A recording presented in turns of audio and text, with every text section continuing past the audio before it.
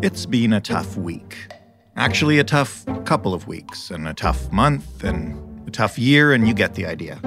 So last night I watched some TV.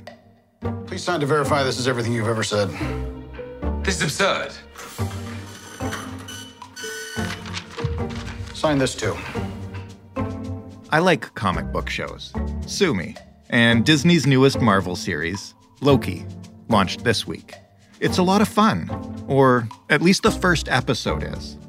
And the first episode is all I will see of Loki until next Wednesday. Because Wednesdays, as Disney's newest marketing campaign says, are the new Fridays. This is a new approach that is an old approach, and it is the end result of a really neat little story about how sometimes disruption is not for the better and doesn't last. In 2013, led by a Netflix show called House of Cards, the buzziest new television series for streaming platforms were mostly dumped all at once, ready for binging. Binging was considered a huge difference maker, driving people to streaming platforms and away from cable TV. The premise was simple. You could watch the whole thing, every episode, right now, all in one sitting. Stay up all night, stay in all weekend, do whatever you want to do. And now, 8 years later, one of the world's biggest entertainment giants has been taking its newest must-see programs on its streaming platforms and building advertising campaigns around the fact that no, actually, it's not all yours. You have to wait a full week between each episode. Sorry, not sorry. So what happened to binging? And are we better off without it?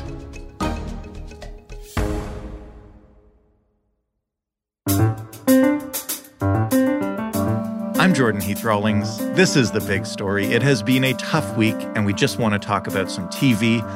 We've got Norm Wilner here. He is the senior film writer at Now Magazine. He hosts 2 podcasts.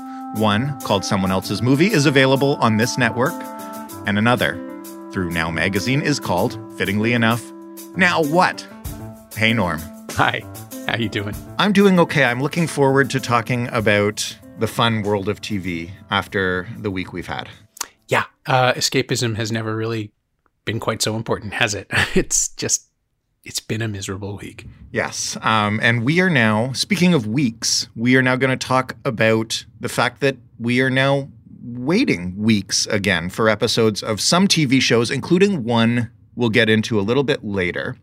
First, I just want to ask you, do you remember when binge releasing TV shows became a thing? And was there one or two shows that kind of really started that trend? Yeah, well, I think it was House of Cards.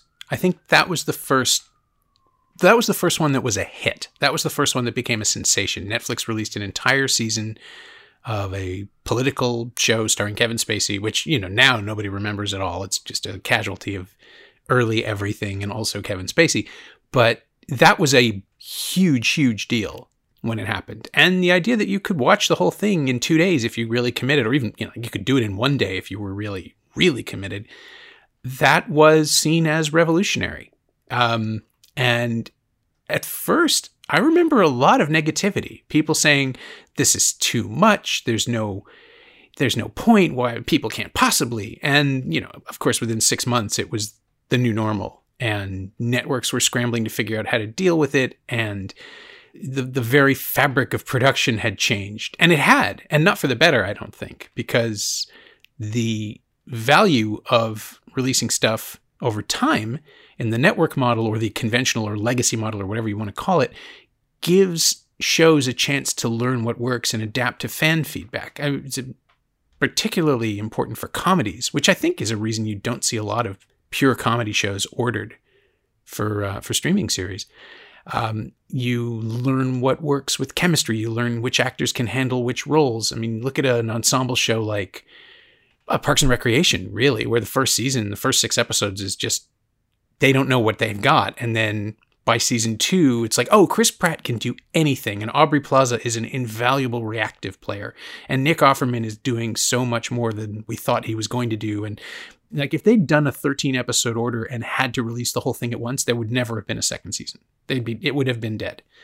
And instead, you can go with the reaction. You can respond to what the show wants to be. And what we have now is the binge model, where here is an entire season of a show. We have had no notes. We have had no network telling us what might or might not work. We've done no testing. We're dropping it the way we want to do it. And sometimes it works, and sometimes you can tell it really doesn't. Why has it, or had it, I guess, as we're going to talk about if the tide is now turning back, but why did it become such a dominant method of release? Because, to your point, it actually makes most of the things associated with the show much more difficult. Yeah. Well, and it kills momentum, which was something that no one noticed, apparently, for years.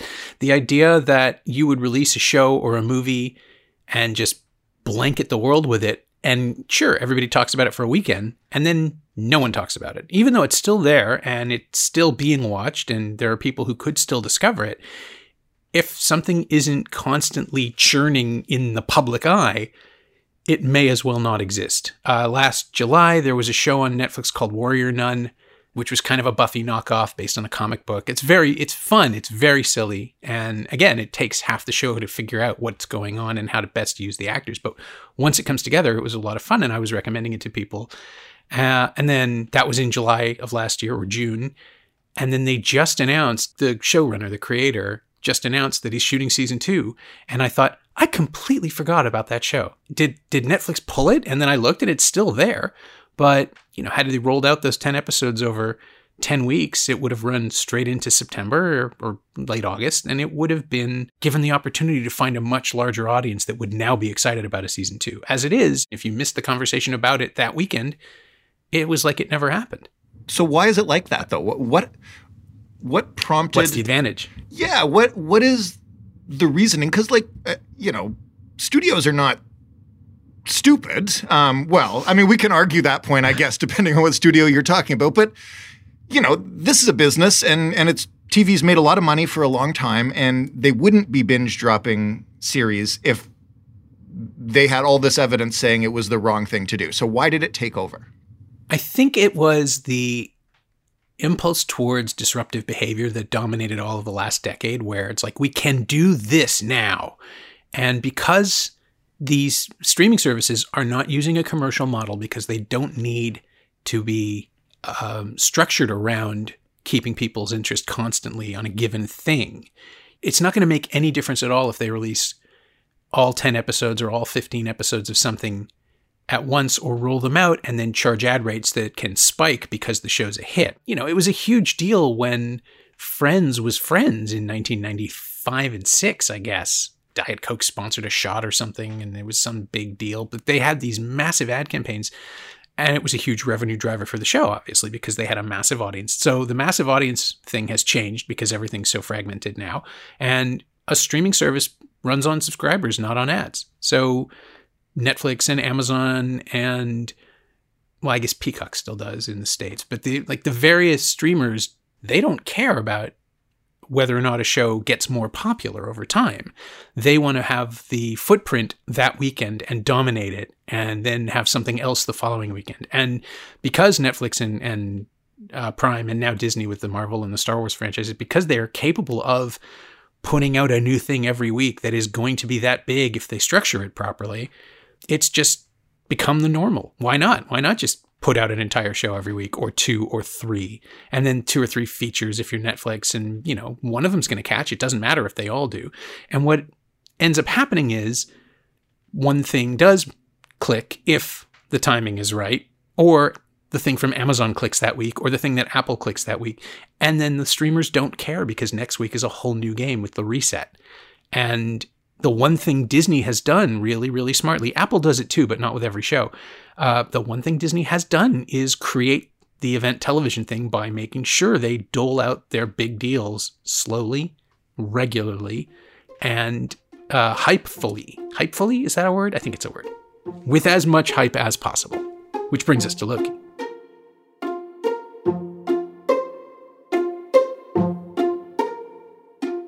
The Big Story will be back in just a minute.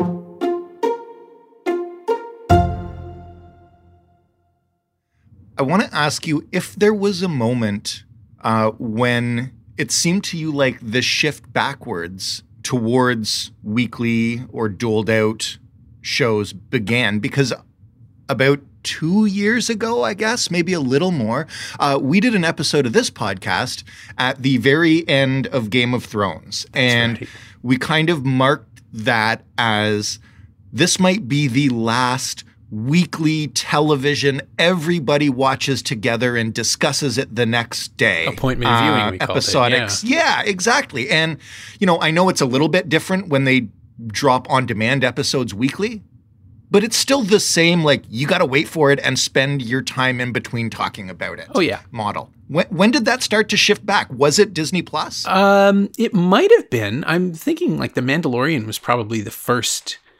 It was the first Disney show that was week to week. And it was the first Star Wars television property, which was a huge deal at the time and probably still is. Like, that show represents a shift in the way the property of Star Wars was being treated. And now they've announced like 18 more Star Wars shows. So that's going to blunt it. But at the time, it was a huge, huge, huge deal. Maybe Westworld was still doing it, I think, because all the other HBO series, HBO wasn't doing the binge model. It never did. Right. So it was just that Game of Thrones had built so much momentum into that ending that it was unfathomable that you would miss it if you cared, even though the show was just a shadow of its former self in the final season and no one was happy with the way it ended. It was still a huge, huge thing. And network television was still doing it. I was watching The Good Place, like live, basically, just week to week, because it was such a fascinating narrative and kept doing weird things. But I think if Game of Thrones was the end of the conventional model, The Mandalorian was the fall of 2019. And I think that was the thing that really snapped it back, that really made people realize, because it was the killer app for Disney Plus. It was the reason you got a subscription. And then it was a mystery because, I cannot think of a better concept for getting nerds to come back week after week than What's Under the Helmet. What an ingenious pitch. I think it was Matt Zoller-Seitz, a television critic in the States, who said that when the second season finale dropped and the big reveal of the mystery of the Jedi was revealed, he said, congratulations to The Mandalorian for doing the thing it was always going to do, but making me think it was going to do something different. It's just, that's what you want in a show. I think for television, like The Sopranos or The Wire, it shows you the possibilities in this massive world that you're navigating. And then it gives you the thing that kind of is the only thing it could give you. In The Sopranos, it's the way it ends. In The Wire, it's the fact that the system always wins. In The Mandalorian, it's the revelation that this person, of course it's this person. It was only ever going to be this person doing the thing that is the only thing the show can do based on the way the show is constructed. That is, in a weird way, what episodic television is all about. And if you dropped all 8 episodes of The Mandalorian to binge on, people would have got there and been dissatisfied with it immediately, as opposed to taking the time and thinking and just mulling over what's going on. And then the ending feels satisfying. And I think that's the most important thing about episodic television, is that it's designed to be paced. There was an entire season of Luke Cage where every episode it would come back to 2 characters, 2 of the villains sitting in a room, and one of the villains saying, I don't think I want to do this anymore, and the other villain saying, no, you have to. Every week. Except it wasn't every week, it was every hour. And it got so boring so fast that if you'd stretched that thing out over a couple of months, maybe it wouldn't have been so annoying. Maybe it would have been a necessary pause in the pacing of the episode. Instead, because we're supposed to gun through these and eat them in an entire weekend, all you can see are the flaws. And that's something that a slower rollout doesn't do. With WandaVision, people were creating fan theories and driving themselves into pretzel knots, trying to come up with explanations or the significance of every character when they're not, always right. And then people got mad at that, which perpetuated the discourse. It kept it alive. Every week there were more fan theories and recaps and breakdowns. And the following week, the show would do what it was going to do anyway. And people would say, no, it means this and this. And it was incredibly nerdy and kind of exhausting. But it's genius from Disney's perspective, because every week there is a new burst of activity on social media and legacy media trying to figure out what this thing means. And now with Loki, they're sort of pinballing all over the sci-fi universe of the world on top of the world that they've already built in the Marvel universe. And it's insanely complex and incredibly convoluted. And that is going to make people talk about it all over again. So again, they're getting what they want. If they had released this in a weekend, it would be over in a weekend. Instead, it runs for, 8 episodes? It's going to go on straight into the beginning of August, I think. I'll add one more thing before we move on and I get your review of Loki, which I also watched the first episode of to prepare for this conversation, because it's not often that I can just watch Disney Plus and call it work. But if The Mandalorian, which I watched and enjoyed, had been a binge drop, I never would have watched it because I'm busy and I'm a dad, and I would have watched the first episode and it would have been spoiled for me on Twitter, and the conversation would have moved past me and I wouldn't get to participate in it. And then I'd say, oh, why bother? Which is exactly what happened to me with The Queen's Gambit. Yeah. I did not enjoy The Queen's Gambit, so it's a poor example from me, but I can think of half a dozen other shows that I haven't even gotten into because I didn't have to review them. And it's just too intimidating. Yeah. And it's over before you can actually bother to make it a part of your watching life. Right. And when you say over, you mean culturally over, because it's still there. Yeah. That's the other thing, right? All of these shows are still floating around on their respective services, waiting to be seen or discovered. I'm thinking about the other thing that works for something like The Mandalorian was when Paul Sun-Young Lee from Kim's Convenience showed up and Canada went nuts. And if that had, again, he shows up, he's in a couple of episodes, he comes back in the second season. He's in I think the third one, and then pops up again in 6 or 7. And everybody just got to enjoy that at the same time, but it wasn't muffled under all the other Mandalorian coverage that would have happened in a binge model, right? Like, it was a sensation in Canada. It was a major story. And I think if it had happened while all the other Mandalorian is back coverage was happening, it would have been a drop in a bucket. Instead, it got to be the story. Evan Peters shows up in WandaVision as Wanda's dead brother, Pietro, or Pete in the version of the show. And it's a huge deal because Evan Peters played a different version of Quicksilver in the X-Men movies. It's like a nice little Easter egg for geeks who are sticking through this. Right. Which is all that it is in the show. It was, hey, we can cast him, it'll be fun. In what happened, because it was midway through the season, and it was being released week to week, that became a massive story on every nerd site, because does this mean the X-Men are going to show up? Does this mean it's a connection? If you release the entire season on one day, it burns out. The discourse dies, and you don't have the pop culture, SEO, social media domination that you're seeking. And so the genius of Disney is they've gone back to the original Wonderful World of Disney every Sunday model, and they roll stuff out slowly, and they keep people talking. And Loki launched this week, and the campaign for it, and this is why we're doing this episode, explicitly leaned into anti-binging. And so the tagline is Wednesdays are the new Fridays. Friday being when their previous weekly episodes used to drop. And I just think it's fascinating that we've gone full circle from Netflix pitching like you can watch everything you want right now, that's the selling point, to Disney now pitching as an enticement, like, no, we're not going to give this to you except on Wednesdays.